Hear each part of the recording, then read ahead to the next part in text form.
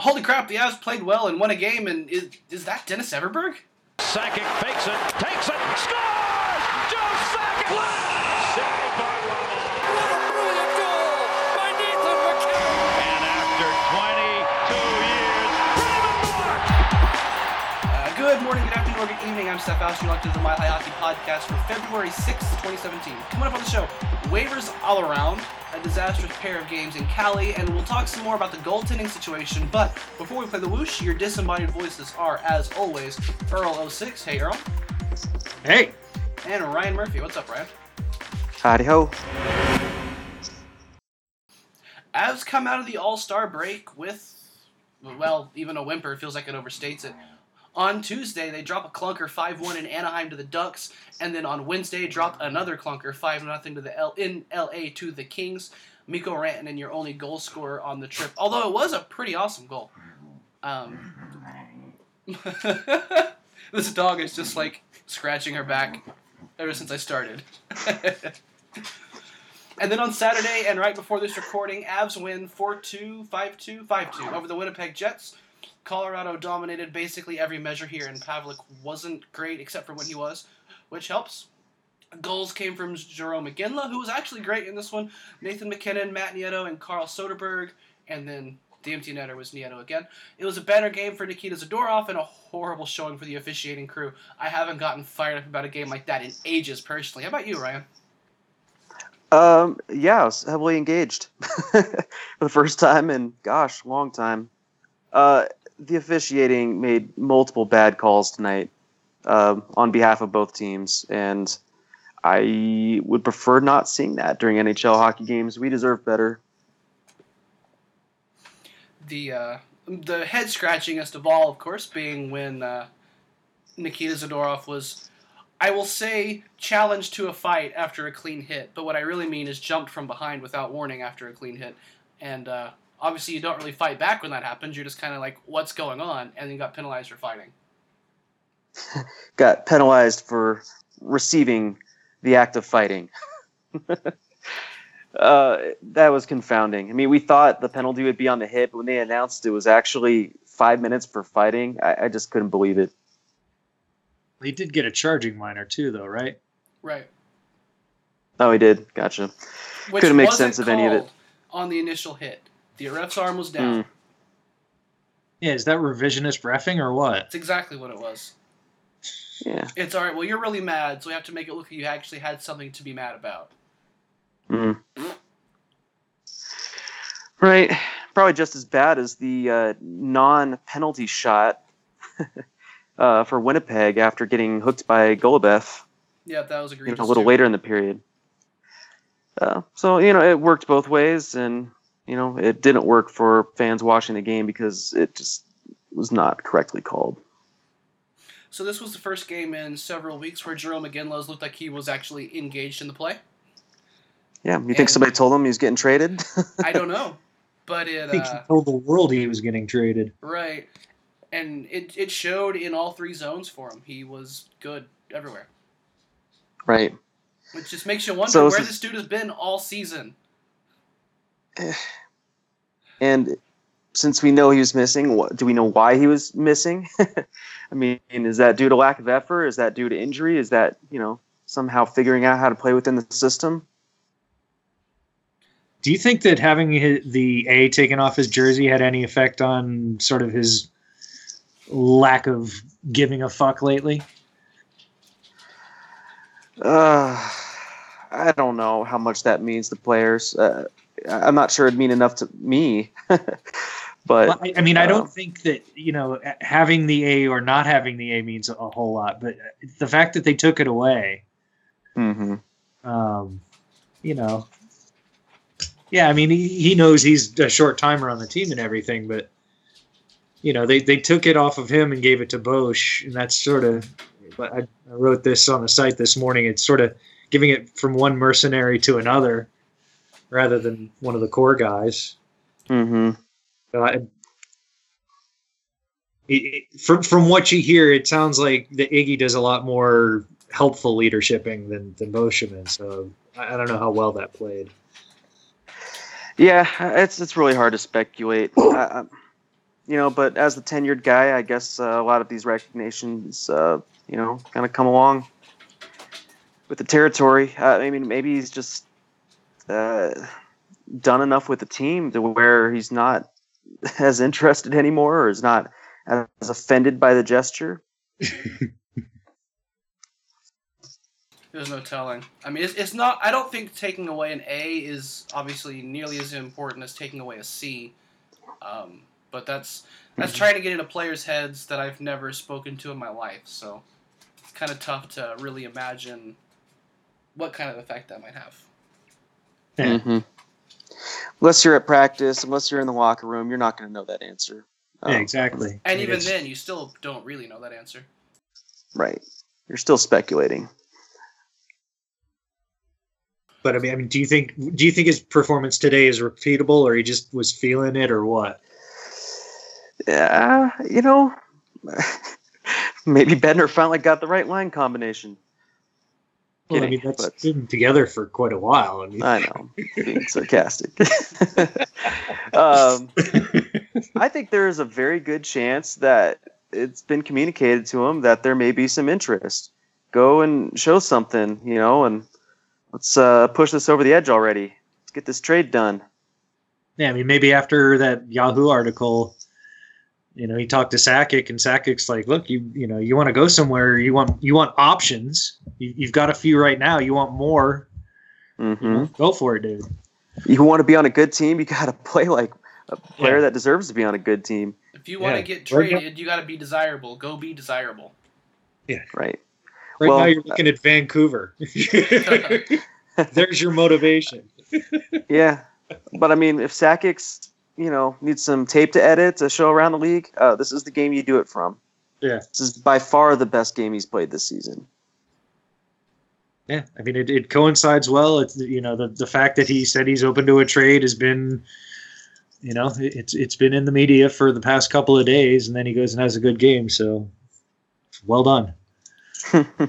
So we've been talking for weeks now about the kind of steady, linear development of one Nikita Zadorov, and today was his best game as an Avalanche, I think, once again, which is not the first time we've said that this season, which I like. Mm-hmm. Yeah, it seems like he keeps raising the bar on what he's doing, and that's good to see. He was legally smoking everybody. Yeah, I guess probably even better that we keep mentioning that he keeps having his best game is he's proving it in different ways too. Taking more shots and really, really asserting himself defensively. I mean, I think players know when he's on the ice right now. So who was he paired with all day? And full disclosure to everybody, I didn't watch the game except for the last 5 minutes. And that was not by choice. We're not pulling bad fans on you here. No, I had other commitments. I think he was on the ice mostly with Boschman, was he not? I honestly don't catch pairings that often. I'll see like forward lines, but I won't pay much attention to defensive pairings until later. Let me. Right. I'll pull up StatTrick and have a look for you though. Was he on the right? How's- Was he on the right or on the left mainly? Gosh. I Kind of all mean, over it the seems ice. like everyone's really fluid there, especially with Barry out. I mean, Beef was the only right-hander. Is the new guy right-handed? He's left-handed. Yeah. So I mean, you got 5 lefties and 1 righty. Mm-hmm. Yeah, I think Zadorov was playing the left side, from what I can tell. With Boschman, yes. His most common line Yeah. mates were Boschman, Landeskog, McKinnon, and Rantanen. His second most common defensive partner was 2 minutes with Cody Goluboff. So he was with Boschman. And they actually did pretty well together. Right. And Nah. he personally did very well together.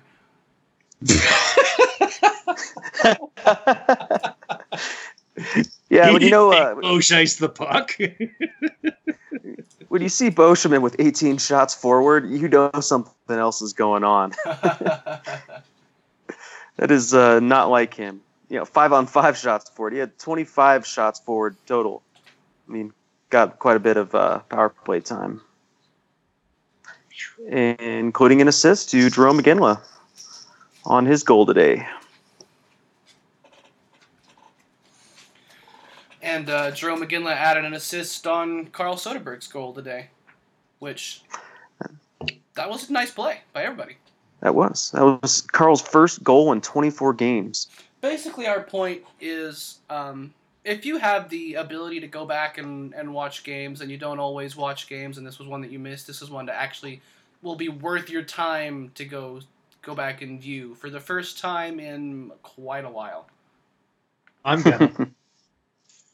Yeah, I mean, it's their first win at home since November 15th. So, we mentioned new guy. That is first name withheld Barberio. What's his first name? Mark Barberio. Mark? Okay. He is defenseman claimed off waivers from Montreal, and he had a little bit on both sides, the good stuff to bad stuff ratio, but I think more on the good stuff. I think he was instantly probably their third best defenseman. If not top two, probably. That's a low bar. I mean, he's got to be better than Boschman and Jelena and what? Probably Weirkosh. Yeah. Right. Although, I mean, Weirkosh isn't bad. No, had a primary assist today, too. Mm-hmm. Yeah. But Barberio has pretty much got bottom pairing time with Golubev, and I think he looked the part That's of the guy some guy that...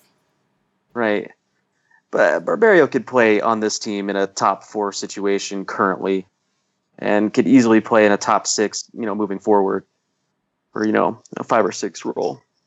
I mean, he just pushes the play. He's kind of like left-handed, bigger Tyson Barrie a little bit. Clearly not on that same level, but this is a guy that's proven himself to be a guy that moves the puck out of the defensive zone, and I don't think that's entirely just from playing on a good Canadiens team. And we also saw him tying up skaters in the crease, too. Yeah. Yeah, we've got him for another year, so this isn't just sort of like, getting Bodnarchuk for a couple of months. I mean, this is something they were looking at as a longer term deal. Oh, he's also visibly and statistically easily better than Bodnarchuk. Who is? Me, but that's it. I'm the only one. Yeah, I mean, Barberio is also visually appears to be the reincarnation of Everberg, is he not? Yeah, the dude is number 45, and he has this long, thick and yet still somewhat greasy-ish hair coming out from under his hat.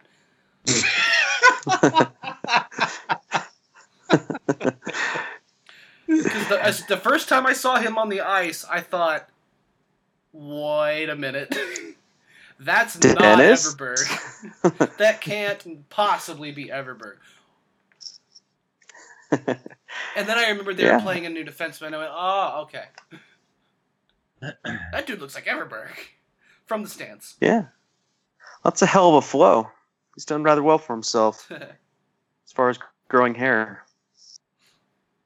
Well, I know it's a small sample size of what I saw and everything, but I liked what I saw before face-offs. The couple of face-offs I saw when he was out there, he's talking to the forwards, he's talking to picks. On the bench, I saw him talking to guys. I think that's something that the Avs kind of lack when, as the game goes on. Sometimes they just stop talking to each other and don't communicate on the ice or on the bench, and I think they're so mad at each other after a certain point too. It's better they don't talk to each other, but having if you're losing, that's comfortable, chattering it up is good to see. Mm-hmm. Right, some guy who hasn't been ground into the dirt for the last 2 months. It's probably a positive influence. That was part of his big quote was coming into the team too, is that he wanted to bring energy and positivity. Which I was like, hey, they need both those. Indeed they do. Because those are 2 big steps on their way to my goal for the rest of the season, which is I mean, you're not going to hurt your draft position too much if you win games, but you don't want to win a lot of games. So just be watchable. Yep. I mean, if they play 500 from here on in, they're still not going to pass anybody. Yeah, I mean, they're 10 points behind Arizona, who are 10 points behind Detroit for third worst. Yeah. So Yep. They're pretty much getting the highest odds in the draft order. So, yeah, I mean, they need a top 2 pick. It's fairly imperative. So go Yeah, lottery balls. I'd be happy, I think the Avs could be good going forward with any of the top 4, maybe even top 6 or 7. Really? But, I didn't get to watch the prospects game. That's probably something that's happened this week. I mean, did you get to catch any of that at all? I did. Yeah. It's tough to, glean a whole lot from it because it's basically an offensive show since they're playing like the simplest defense possible and the D's aren't out there trying to kill everybody. So, he sure looked really awesome. Patrick looked competent, good. Velarde looked good. Yeah, I was going to say, who's your surprise, or who's of that group do you expect to jump into that top 5 conversation? I mean, I think it's the same. The top 4 guys are probably what everyone's thinking is sort of will Hischier pass Patrick is kind of the the one thing that people are wondering. I don't think he really can. It's the Taylor or Tyler conversation all over again. Oh boy. Yeah, it's a question of Patrick is going to be good and he's going to be able to do something right away in the NHL.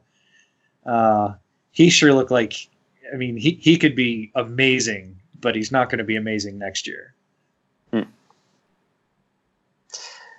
Well, that's unfortunately something that the Avalanche would need from a top draft pick. It's kind of a rough year for instant impact players. Right. I don't think that's that bad.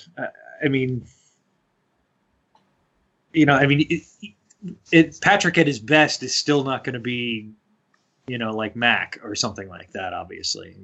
Right. He should be a good third line center. He might be able to move up to the second line at some point in the year.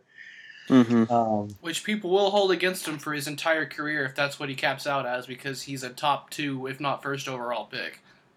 Mm-hmm. Yeah. Which, if you make it to the NHL, you've done pretty well for yourself. And if you're like a good top 6 player, even a top 9 player, that's useful to any team. But what people are going to do? They're his first overall pick is a third liner. True. That's not his fault that his draft class is Garbo. Yeah. But, I've heard speculation, too, that even last year he'd probably still be a top 5 pick. And yeah, I he's think a that's really probably good true. player. There's no denying that he's a good player. And I almost wonder, too, if he were to shift over to like a left wing position and focus more on scoring, if he couldn't be better at that aspect. I know he seems to really be a distributor. So, right. From what little I've seen him play, I think center is probably where he should be. Right. I haven't read a story where they put him on defense one year just because, when he was younger and junior. Yeah. Just, he's flexible and he's a good teammate by all accounts, and comes from a long line of NHL players that's have also been pretty successful. I think he plays well. I'd love to see him on this team. Say the Avs do get the first pick. Would you go for the safe pick with Patrick, or would you go for maybe really higher ceiling? Yeah, a really good upside with Hischier. I don't know. I almost think you almost always have to pick the higher upside. I would agree that high with in the that. draft. I would agree. I don't know if you can play safe there. I think you need to kind of shoot for the moon. Hischier's got that kind of, I'm going to score 65, 70 points in the NHL type talent. Yeah. There's nobody less likely to pan out than the safe pick. Well, but Hischier could come in and just, his speed looks good against juniors, and maybe it doesn't look that great in NHL. Maybe his moves don't work that great. It's definitely a big chance he would be taking. But Sure. if it did work out, I mean, you're just smiling about it. Well, I think we also have to maybe speculate a bit on what an Avalanche hockey player looks like going forward, which we don't really know yet. I mean, for the Patrick Waugh years, that was a bigger hockey player. Somebody that was more physical and played the game a certain way. I mean, what do the Avalanche look like now? I mean, maybe it's a player like Hischier that's, quicker, faster, better at passing, some better at receiving the puck. Could be all kinds of different things. Yeah, I mean, but you need some of that. You need some size. I mean, you don't want everybody being big and dumb, but I mean, what Z did today shows you that if you play a physical game against physical teams, you can actually prevail. Mm-hmm. So yeah, and I finally looked to... up Hischier's size the other day, and he ain't small either. I mean, he's 6'1", 185. Yeah. I mean, that's not a small hockey player. Yeah, it's like people saying that Drouin is small. Right, who's 6 feet tall. Yeah, exactly. So, it's not like this is Joey Hischier. I mean, this guy he's got NHL size. I mean, he's 18 and, figure add 15 pounds to him and he can take hits and be just fine out there. Sure. I mean, he's not going to be Nolan Patrick sized. I mean, that's a solid 220-pound hockey player. You're not going to have many guys in a draft that size ever. And it's not like Hischier is a perimeter player either. I mean, he doesn't shy away from going to the net very hard and things like that. So, Yeah. I mean, I think it's, like everybody else says, it's a clear top 2 pick in the draft. And that's pretty much your best options. Yeah. Everybody else is probably going to be a little bit of a disappointment compared to those two. So get yourself a top 2 pick, Avalanche. Yeah, there's definitely more warts as you go down. One guy I was looking for is Nicholas Hague, who's a defenseman out of the OHL, and he would be probably my most coveted defensive player in the draft, and he's going to probably go somewhere later on in the top 10, somewhere where the Avalanche probably couldn't get a pick unless they did something really funky. Yeah, I mean, if they end up getting that 3rd pick with the worst record, I wouldn't mind seeing them trade down, try to get another first. Yeah. That could be interesting. I mean, get a 7/8 and, try to get something else in the 20 range. Yeah. Oh. But who has 2 picks? I mean, that's... I'd have to look that up. Yeah. Well, I mean, the Avalanche might have 2 first-round picks if some trade occurs here in the near future. Could be them. But I also saw Cal Foote playing. He's not offensively gifted really. He's a lot like his father. But if we could pick him up, and he's probably going to go in the teens somewhere, maybe. Right. That would be a great place to find a pick somewhere, and that's probably a lot more likely than getting one that around 8 or 9 or 10. Mm-hmm. Well, if he's as good a skater as his father, I'm down. Yeah. I mean, I'd shy away from that as something to really go for, just because I don't know if there'd be more pressure on him or less, or it would definitely be a weird situation coming to the same team that your dad played on. Yeah, it wasn't a problem for Paul Stastny in the beginning. But breaking news. What? Nashville traded a 4th for Vernon Fiddler. Oh, bye. Oh, man. What are they hoping to let's just there? start the show over. This is big. It's big. It's actually big because someone somewhere gave up a 4th for Vern Fiddler. Yeah. And what are we trying to get rid of? Everything. There may be some actual, low a 4th line center picks. is what you're trying to say here? There may be some low round picks that may actually come back to the Avalanche if other teams think like the Predators. But in the meantime, it has been interesting to watch the team try to add pieces off of the waiver wire between Matt Nieto and Mark Barberio. Frank Corrado's on waivers today. I'm not sure how opposed to that kind of pickup I would be, but Colorado will be on the top of the waiver wire for probably the rest of the season, considering how far behind everybody else they are. So I was kind of curious on what you guys' thoughts would be on abusing that position to always have first pick on guys that are probably better than players on your team. Well, so far you're getting players like Matt Nieto, who has 4 goals in an Avalanche uniform in 11 games, and you've got, Mark Barberio, who's probably really going to help your defense for the rest of the season. I'm a fan so far. I think they've taken about as many as they can without, letting a few go. Right. If you start trading guys for picks, that does open up some spots. But then again, we kind of want some guys from San Antonio to come up and show stuff too. Yeah. I mean, you also kind of have to do those roster gymnastics where you're deciding things that are going to happen for the expansion draft. I mean, some of these guys are players you might just get to expose. Yeah. Yeah. I mean, but all right, it looks like Barberio is a good pickup, but now through one game. Well, I mean, just sort of looking at what he brings to the team as far as you can expose him to the expansion draft. He's signed for next year and yada yada yada. That's right. That there's several reasons why that was a smart pickup. But now what do you do with Gelin? You put him on waivers. Nobody wants him again. He absolutely should not go to San Antonio. And now he's just clogging up the roster once EJ comes back, Barry comes back. Well, what's nice about him having already gone through waivers at the beginning of February is we've got until the deadline to trade him to a team who could then assign him to the AHL. Mm-hmm. Yeah. Because he's cleared waivers. Right. But, I mean, they could have had him for free. Why would they trade anything for him?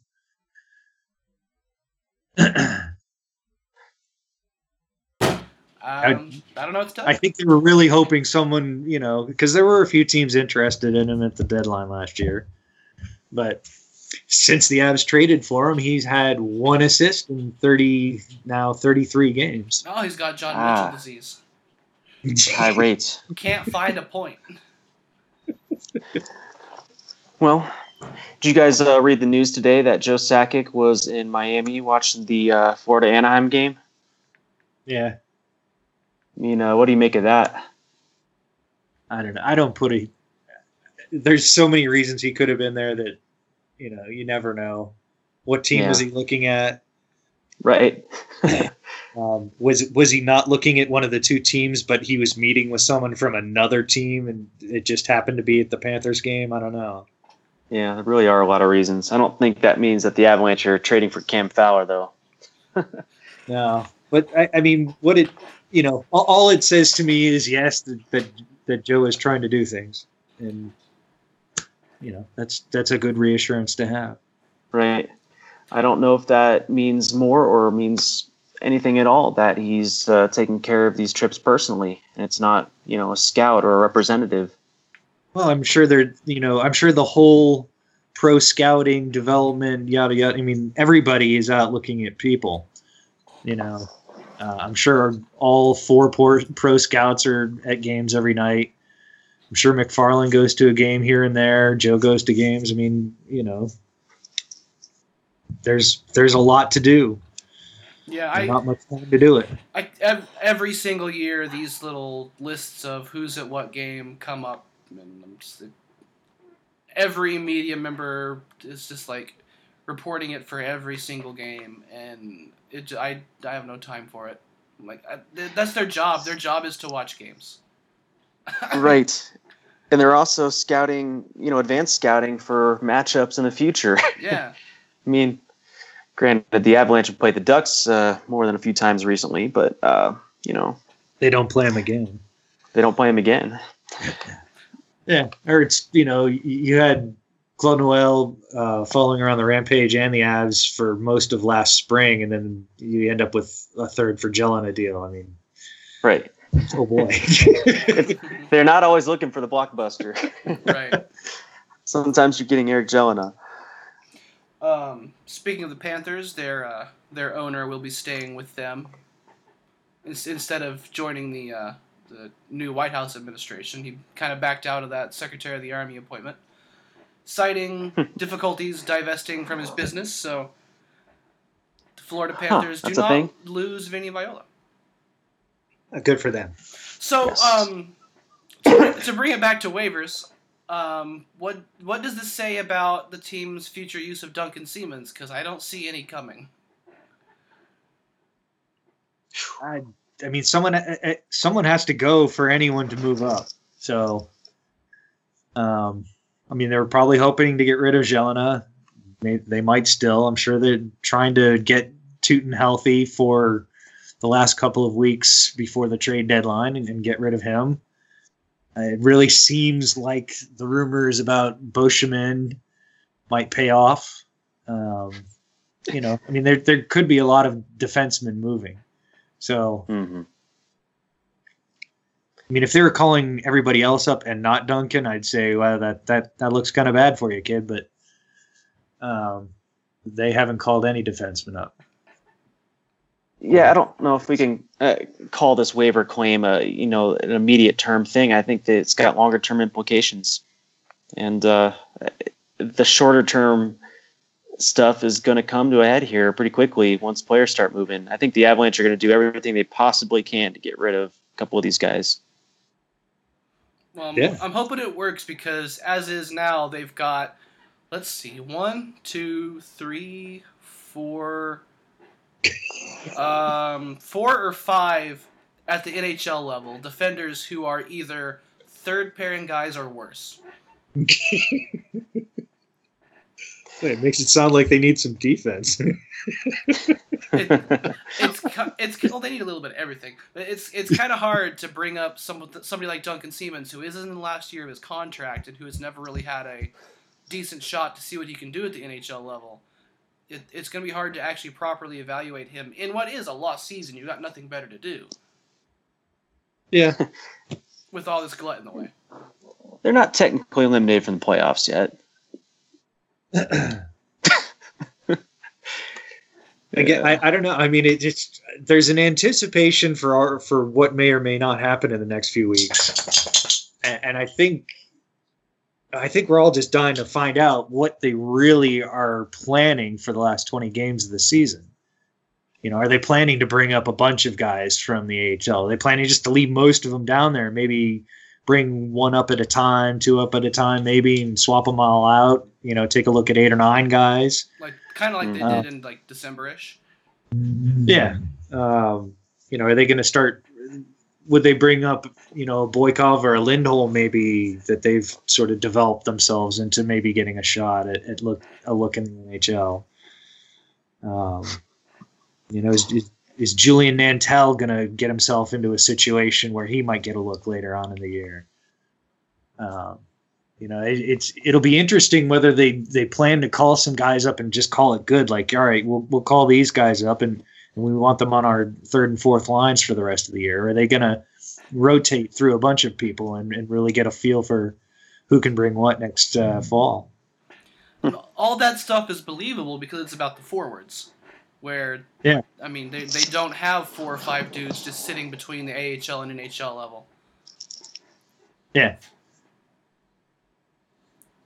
Tweeners are fine. I don't know. Lots of tweeners are a problem. Yeah. Yeah, right now the hesitation on the team is frustrating for a lot of people, I think, watching the organization. I just want the ball to drop. Same. And I really think what a lot of people have been expecting is that guys like Boschman will be sent along their way, or maybe a healthy Tootin, even a Weirkosh, something like that. And then you've got the spot on your defense open up for someone like a Bigra or a Siemens. I know that Earl will quickly jump in to say that Bigra's not ready, but somebody like that. I mean, Bigra will be. He definitely could be ready by the time a call up is needed.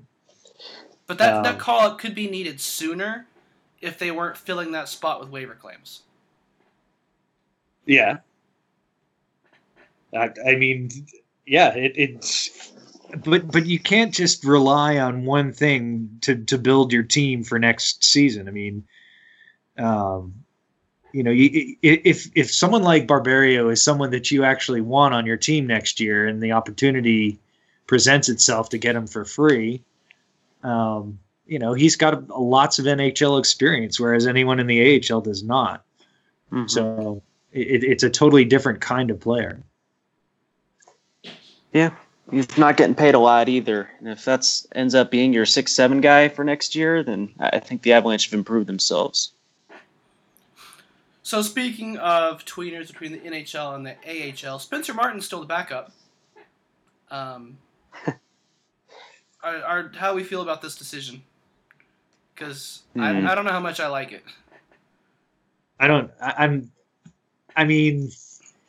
You look at the last game he played, and he had a horrendous first period. Then he looked like he really started getting it together for the next two. Obviously, the Kings backed off, and then they weren't. I don't know. I'm not going to say they weren't trying as hard to score. It was garbage time after not very long.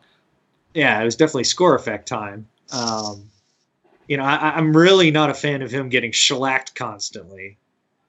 But I'm also not a fan of using assets if you can help it for the goalie position. It's like with the rumor that Reto Berra was going to Switzerland and quitting the AHL. Something like that. If you could just sign a guy like that, I'd consider it. Or if you want to bring up Jeremy Smith, who you already have. That's the guy that I'm talking about, because I was told that's what Jeremy Smith was here for. Yeah. I'd be fine with swapping back and forth between Smitty and Spencer for the rest of the season. Right. Because I'm, not fine clearly with letting Martin get shellacked, but I'm less fine with him sitting on the bench all the time. Yeah. I'd rather he play in the AHL, and since the Avalanche are not trying to win games, you bring up Jeremy Smith. Well, I think they are. There's a fine line between not trying to win games and not trying to be embarrassed. Right. It's one thing to lose 3-2. It's another thing to lose 5-2. And I'd really think they'd rather lose 3-2 if they can help it. Mm-hmm. And if Spencer's going to get shellacked for 5 goals pretty constantly, and I can't imagine he's learning a ton from those kinds of experiences. But maybe he could pull it together and he could really start playing well. And he did play well his first game. Yeah, it's just hard to imagine him learning a whole lot from this experience, other than that he's not ready, and how not ready he is. Not just that, the team's not ready for a guy like that. Either. They're getting owned every night apart from this game today against Winnipeg. But you don't bring in a guy who's probably not quite ready for the NHL yet, behind the worst team in the NHL in years. Yeah, I remember his first game, and it was at one point you're just sort of looking at him, and he's sort of looking around like, all right, this is what Pix and Varley were talking about. Oh. And that happens at the AHL level, so it's not like it's not something he's totally not used to, but this is sort of the ultimate test for him, and I don't want to see his confidence get blown at age 21. It can happen at the AHL level, but that's AHL shooters. Yeah, and you learn from it down there. NHL shooters are better. Yeah. Like Patrick Marleau is a pretty good shooter. He was definitely on that night. and claps for him for hitting 500 goals. That's I've generally been in Team Marleau, and he's hit a nice little milestone for himself. Yeah, might be the last. Played the Avalanche more often, he'd probably have even more. He would have 4 a game apparently. 4 in a period. But if they're not going to use Spencer Martin, then he's wasting his time up here. And if they are going to use Spencer Martin, I'm not sure that's the most effective way to develop the guy. Yeah, if he and Calvin are going to alternate starts, which I don't think is good for Calvin, and probably not good for Spencer, that might justify it. If he's going to play like 15, 16 games for the rest of the year, that might justify it. But again, I'd much rather see him play more at the AHL level and really take what he's learned at the NHL and bring it down there. And maybe come back, in early March and then go back down and come back in early April, that kind of thing. I mean, I think a good way to learn from your NHL experience is go back to the AHL, take what you've learned, put it out there, go back up to the NHL, get shellacked some more in a different way, and then learn from that, That's how you become an NHLer, is gradually. Right. And I would like to see him get one more game before they send him back down, since they still have him. But, as I look at the schedule coming up, I don't know which game I would want that to be, because Tuesday is Montreal, and Thursday is Pittsburgh, and then Saturday is the Rangers, and then Sunday you have the Islanders, but that's a back-to-back with travel. I say with travel, It's New York to New York. Still back to back. Yeah. Got to cross a bridge. They'll probably stay in the same hotel, but anyway. It's it's another week plus before you see another game where you're like, yeah, that's not a strong opponent. So And Pix is he's played strong against Pittsburgh usually, so. And he's been playing better in the last few games. The team around him has been a disaster. So, anyway, I wanted to make sure I wasn't alone on that thinking, and it sounds like I'm kind of not. No, I don't think you are at all. Nobody wants to see what happened to him the other night happen regularly. Not good for the average fan. And I'm glad they finally pulled out a home win.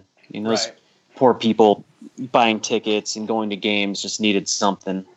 It's just not fair.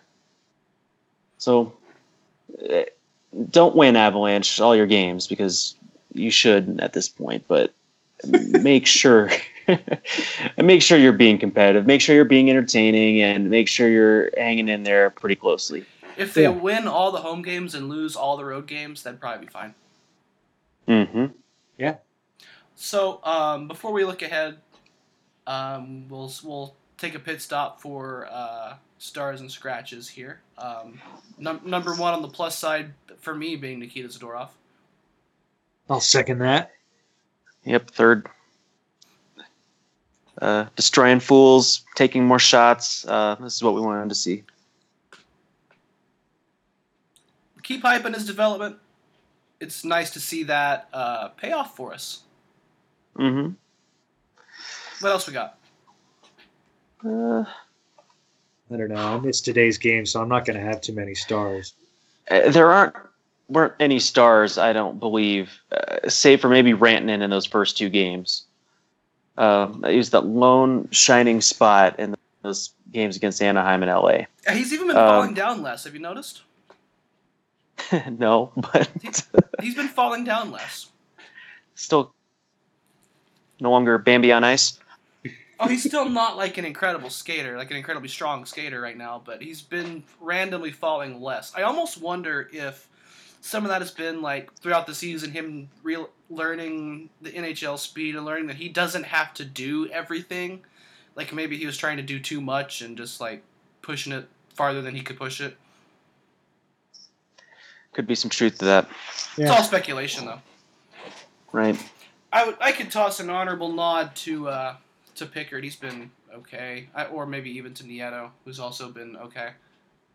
Was good those today. are the two guys I were thinking about. I mean, That's nice. Yeah. Wishful thought. But I think Pickard has been playing noticeably better lately. I don't know if it's just sort of the realization that, yes, Varley is gone and you are the man. And he's, sort of taking that and going with it. It's got to, it must have been tough for him, playing through 7 games in a row and not knowing if Varley's coming back and not knowing if anyone is competent to back him up. And maybe he'd have to start every game for the rest of the year and get shelled 5-0 every game. I mean,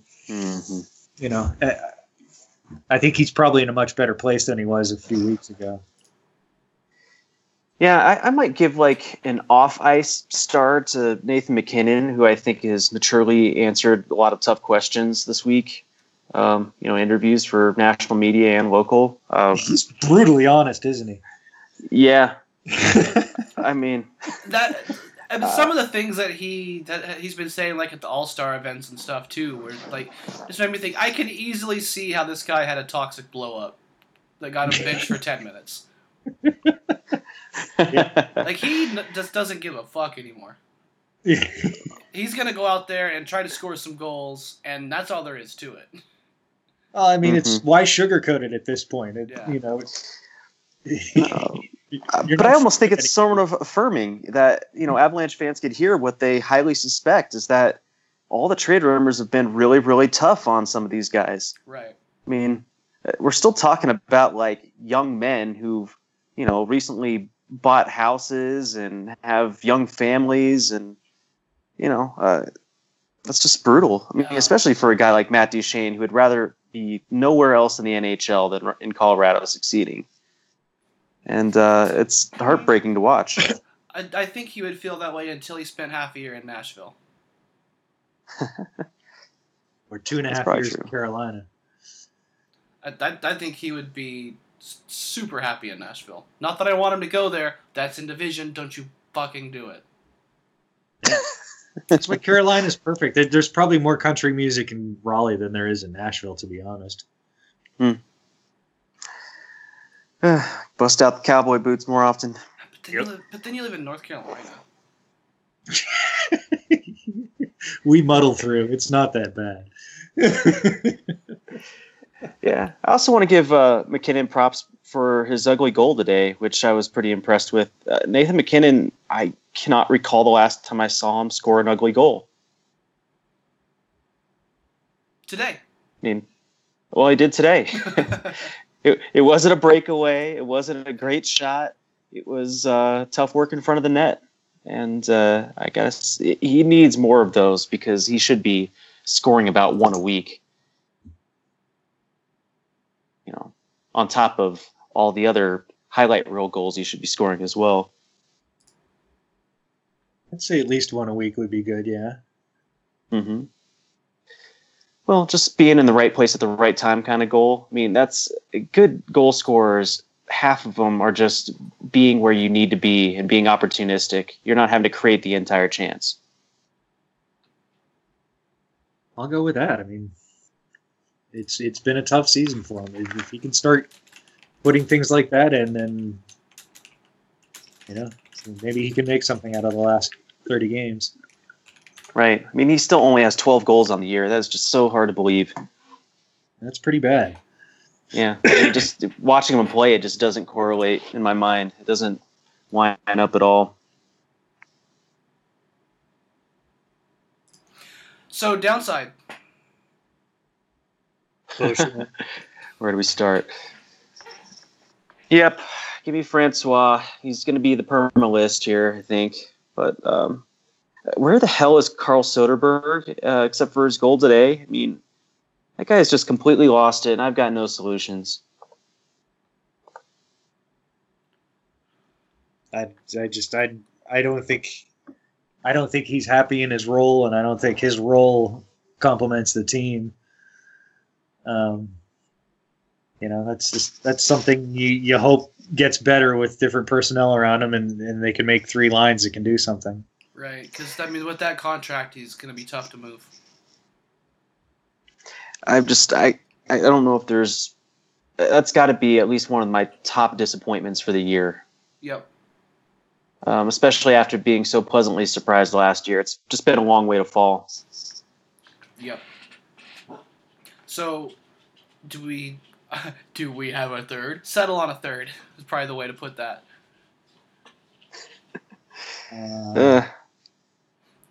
Gee. You can always throw Mitchell in there, I guess. I feel like you can have some evergreen names here, like Colborne or guys like that. Colborne's actually good for the past couple of games, though. He needs to produce something. Yeah, but at least he's playing now. Mm-hmm. Like, he's playing way over 10 minutes now. Dream big. It's something. Yeah. I've been a little bit irritated with Cody Golubev again this week. Yeah? Just a little bit. Penalties are a problem. Yeah. Although the non-penalty shot penalty, you got to take that penalty. I'm okay with that. Right. But the other No scruples with that one.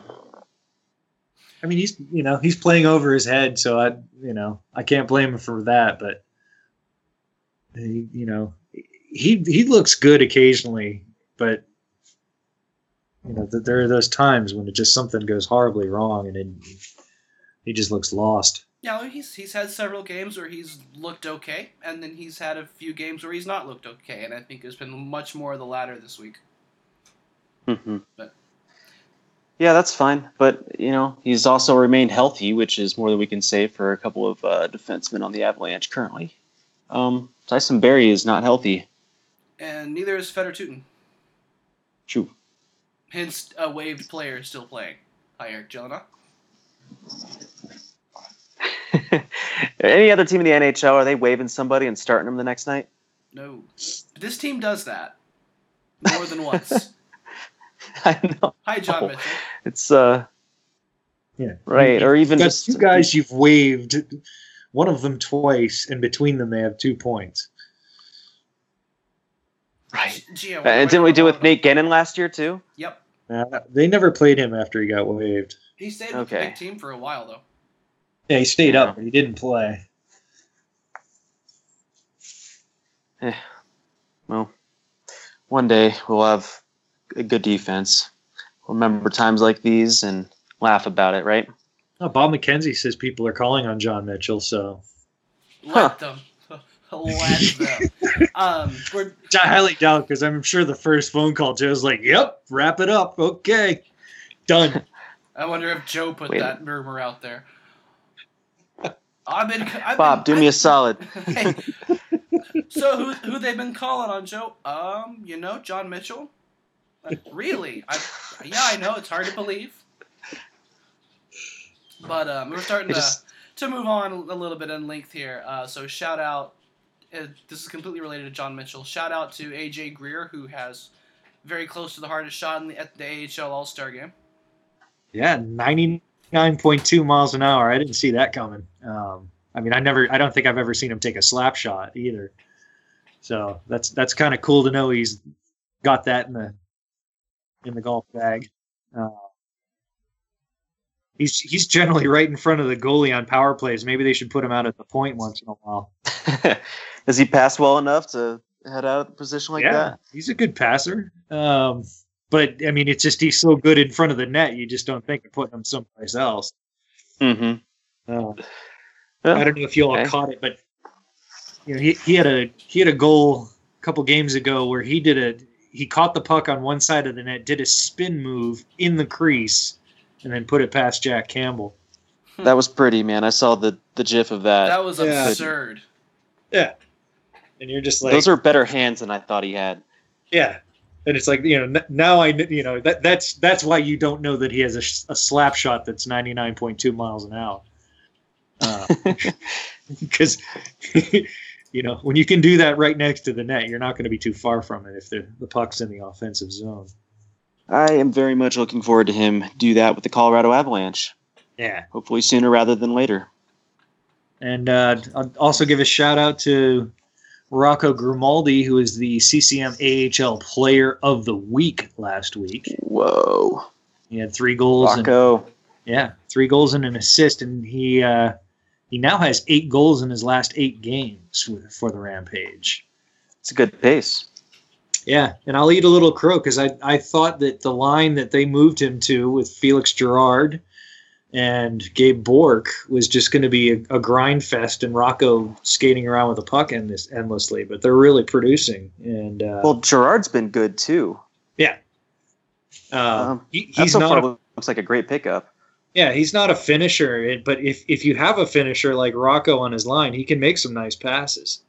Mm-hmm. So that's working out really nice, and it sort of gives the Rampage 3 lines that can score, which is something they've been kind of hunting for. Can we give the Avalanche that at some point, please? Yeah, yes, that'd be please. nice. I agree. Maybe even just 2 lines that can score. That'd be Yeah. great. So And it's almost 4 lines that can score because Julian Nantel, who's mainly on the 4th line, he scored the game winner last night. So it's starting to work. starting to Yeah. work. Hopefully, it'll work at the NHL level next year. Yeah, I don't see why it wouldn't. We'll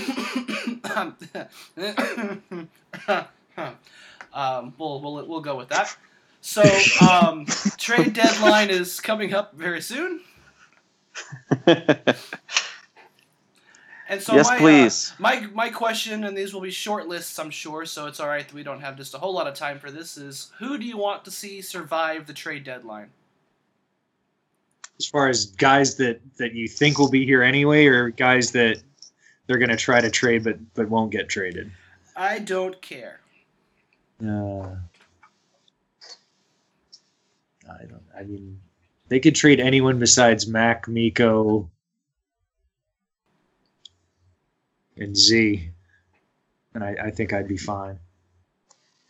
Yeah, I think I EJ mentioned this obviously, but last he week, but hurt. So I don't want to see Landeskog and Duchesne go. I mean, I really, really don't. I'd love to see those players succeed in Colorado just because maybe irrationally like them a lot. I like watching them play. I like them as human beings. I want to see that work out here. And I don't think the Avalanche are far enough off to where you have to sell off 26 and 24-year-old assets, to get younger. I think this team could be good in 2 years, with the players that are coming up. I just don't see this defense being any kind of good next year if they don't trade someone like that for a really good defenseman. Mm-hmm. It may just be that, if they do hang on and don't trade someone big, that the rising tide lifts all boats and they end up being competitive without having more than 3 NHL defensemen. But, I'd much rather have 4 really strong defensemen and lose one of the forwards. See, I'm on the rising tides kind of way of thinking there, where if the depth forwards aren't atrocious, then you actually get some secondary scoring, and sometimes you have to defend those guys, and your top scorers can score even more. Because as you look at the way the team is now, if you trade Duchesne, who's going to score goals for you? Sure. I mean, you're already having to hold a team to 1 goal most nights to win a game. Like, you can't rely on the imaginary awesome right now, I don't think. Plus, we don't need the Avalanche defense to necessarily be good in order for this team to be successful. I think they need to be adequate. I mean, that would just be such a monumental leap just to go from where they are now to being adequate. Which, with a healthy Eric Johnson, with Nikita Zadorov another year in the league, older, I think the existing pieces in the organization probably could pull that off. I mean, if the 4, 5, 6 defensemen that are in the lineup on opening day next year are guys that can play competent defense and can get the puck out of the zone and not ice it every time, then all right, that's that could offset that. But EJ gets hurt and maybe you only have 1 or 2 of your 4, 5, 6 that can play competent defense, and then where are you? Yep. And the other thing I might mention too is that maybe the system, an off season just starts lifting some of these boats too. I mean, get players that play faster, that skate better, and end up working better in a system. Then that might be the difference right there in itself. Yeah, I mean the Jackets really didn't change much as far as personnel over the summer, but the fact that Tortorella had a full training camp in the summer to sort of get with everybody and get them on board with the system, I think that kind of really jacked them up big time. And maybe that's the same kind of thing that can happen over this summer for the Avalanche. Yeah, I mean, team's such an interesting example too. I mean, do we think that the Avalanche need to make a Ryan Johansson for Seth Jones type trade? I mean, is that why the Blue Jackets are successful? I mean, Seth Jones is pretty good this year. Yeah. Yeah. But would they have been worse or better, for having kept Johansson? Yeah, I think they would have. Yeah. Yeah.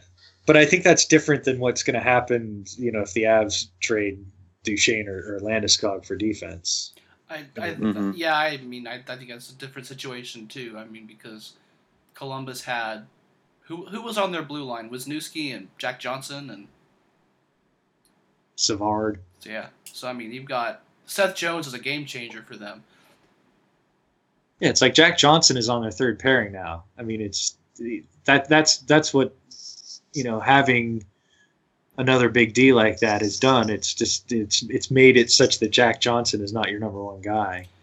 If Colorado's current defense was more comparable to the Matt Hunwick era or the Greg Zanin era, then yeah, I would not be anti-trade Duchesne for defense. But I really think this is the best defensive core the Avalanche have had in a while, and getting rid of Beauchemin would help even more, and seeing Teuton's contract expire is going to help.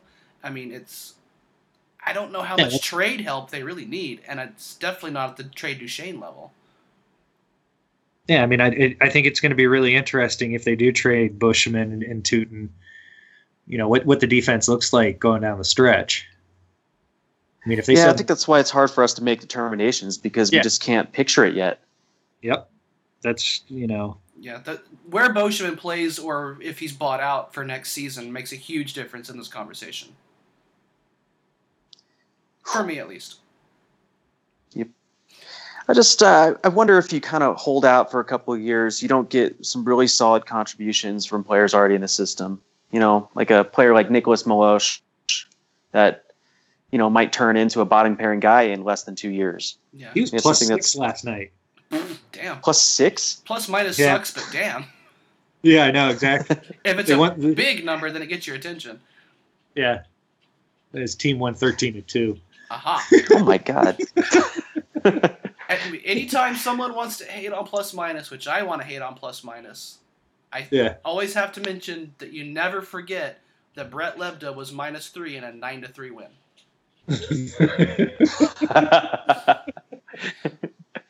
Well, okay, so here's a good question. Did he score any points? He had a with couple that plus assists. 6. I checked when he was 11-2. He might have gotten more, but he had 2 assists. I hope he should have at least 1 assist. From what I hear, he should have had another, but they weren't giving secondary assists after like 6-1. Mm-hmm. Well, shout out to Milosh. Hopefully he can bring the Avs some 13-2 wins too with his aura of infinite victories. Who are maybe some names that are not core guys that you would like to see stick around with the team next year? Nieto for sure. I think that one's an obvious, yeah. He's been a revelation. Stole that from me. So who else can we come up with, do you think? Is there anybody? I think No. Weirkosh has more potential than what he's shown this year. I don't think Weirkosh has been that bad. I'm just saying is as far as I think he'll play more and look better on a consistent basis. I would not oppose re-signing him. I think he could be on this team as a bottom pairing guy. This depends on whether he opposes re-signing, like whether he likes Denver enough to come back after this team. It's true. It's a rather difficult place to play hockey. I mean, I think I if don't he know. hasn't requested a trade by now, he's pretty much on board with sticking around. Yeah. Well, I mean, we know that he sought this team out intentionally in UFA, and some of that has to be because he likes Denver. It's not like the team's been outstanding. Or that he wanted to play for Patrick Waugh. Oops. But if that's what it was, maybe he thought the Avalanche would be good. Sooner. I think as frustrating as Grigorenko is, I'd like to give him another year. He played pretty good today. He had a good defensive game today. As much as I've been on the Grigorenko train, I think that it's basically left station for me at this point.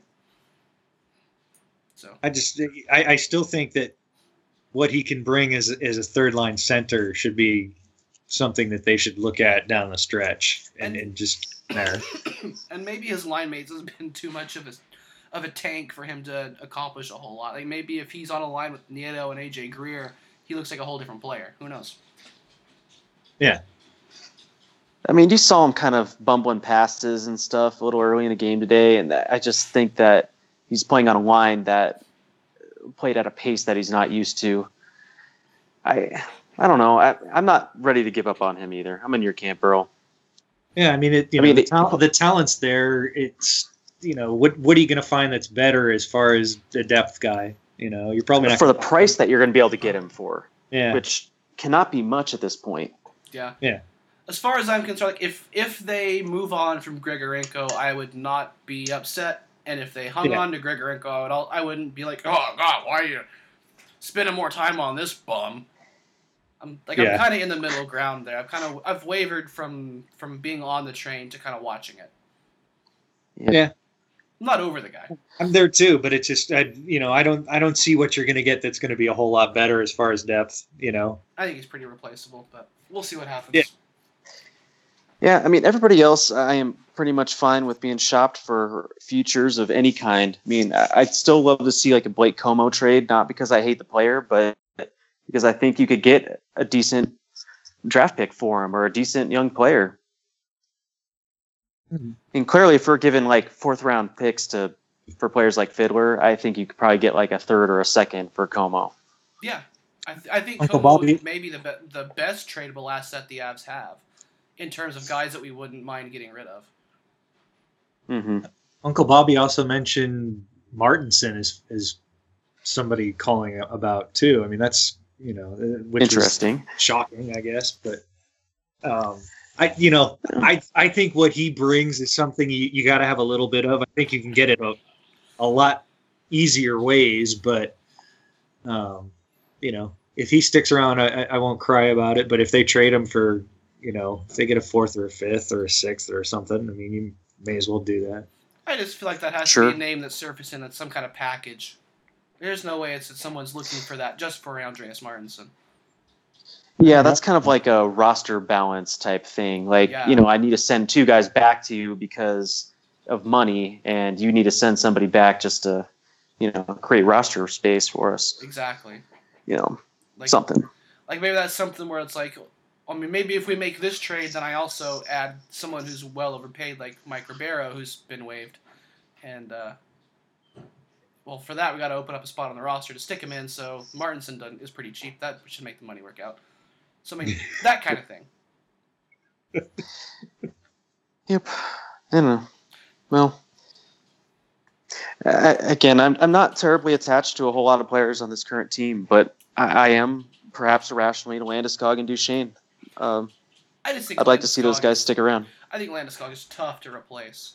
He is a very good player in the neutral zone. Yeah, there's no one like him on the team. You can make a case that someone like Greer brings some similar things. But we need more of those similar things, not equal amounts. Yeah, I mean we need both of those players on the ice. I agree. I don't want an all grit 60 team, but you do need some grit. Right, grit with skill like Landeskog and Greer. Right. Mm-hmm. That's. I see that less as grit and more as try-hard skill.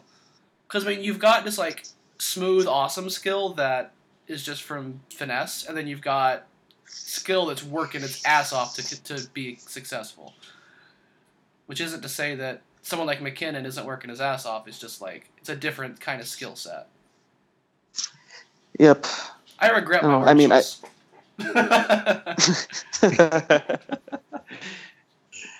Yeah, I need to see more players like Landeskog on the team, and you can't increase your amount of Landeskog type players by getting rid of one. So should we look ahead at next week? Let's do it. Let's look ahead.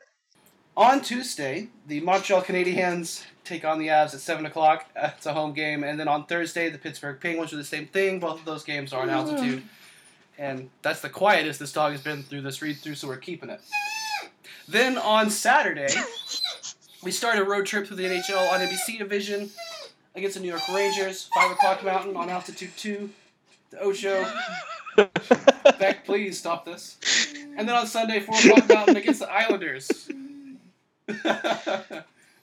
I am done reading through this garbage. So, are we looking 8 points or what? Yeah. think Mark Barberio scores a hat trick against his old team, and we win 3-1. I think you mean Dennis Everberg.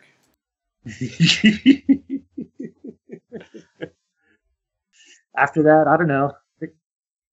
Maybe we get a puncher's chance against the Pens because Pickard sometimes plays well against them. I don't know. I've got a rational exuberance after a win. Indeed. I have a hard time predicting a Montreal win just because I have really terrifying memories of, the 6-goal first period. Yeah, I mean, I think motivation, though. I ended up watching them play the Flyers the other night. And, I mean, they couldn't do anything. They lost 2-1, so they play like that. We can do that. All right. I don't think the Islanders are very good. Yeah, no. I think I could predict a win there. That was their last win before today. Yeah. It was their last win. Exactly 1 month prior to the game, I guess. Yeah, I don't know. I could predict 4 points out of this. I'll be optimistic. I think that's the most points I've predicted in weeks. If Bosch doesn't play, I think we will beat the Islanders for sure. Because that's how we beat them last time. That is how we beat them last time. Possibly get Tyson Barrie back by then. I'd like to beat the Rangers because I can't stand them, but you can't win them all, really. We'll lose that one 3-2 with a Nick Holden hat trick. Yeah. Nick Holden overtime goal. And all those non-overtime goals will be scored with power play. So whatever happens next week, you can find out here. And because I can't get this dog to stop chirping at me, I'm gonna not go through my whole spiel. We will see you guys next week. It is Joe Sakic scores! Joe Sakic scores! Surely that's gotta be it. Hey, warning, if you have dogs in the room, stop the podcast for right now. Oh, man. That dog is worried about this team. My wife thought it would be a great idea to go to her mom's and watch a movie and take a dog with her. Now, this dog is very upset that another one's missing and he didn't get to go. Oh. That's cruel. That is awfully perceptive. Dude, Beck. Hey. He's predicting losses. Will you hush? I know she's leaving with another dog. I know you're upset, but it's okay. All right, we're gonna back up some more. Back, it's okay. Hey, you're shaking. It's okay. This episode gets the heavy editing. No shit, dude. I've got markers all over the place. This is a bad one.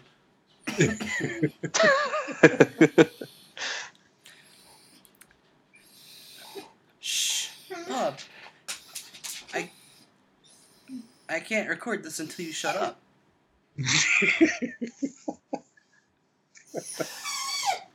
Okay, you're going back out of the room. I'm going to open the door again in probably 5 minutes, so don't worry. Okay, we're going to back out to all the way to the beginning of the week. Beginning of the episode? Right, beginning of the episode. On Tuesday, the Mocho, oh my god.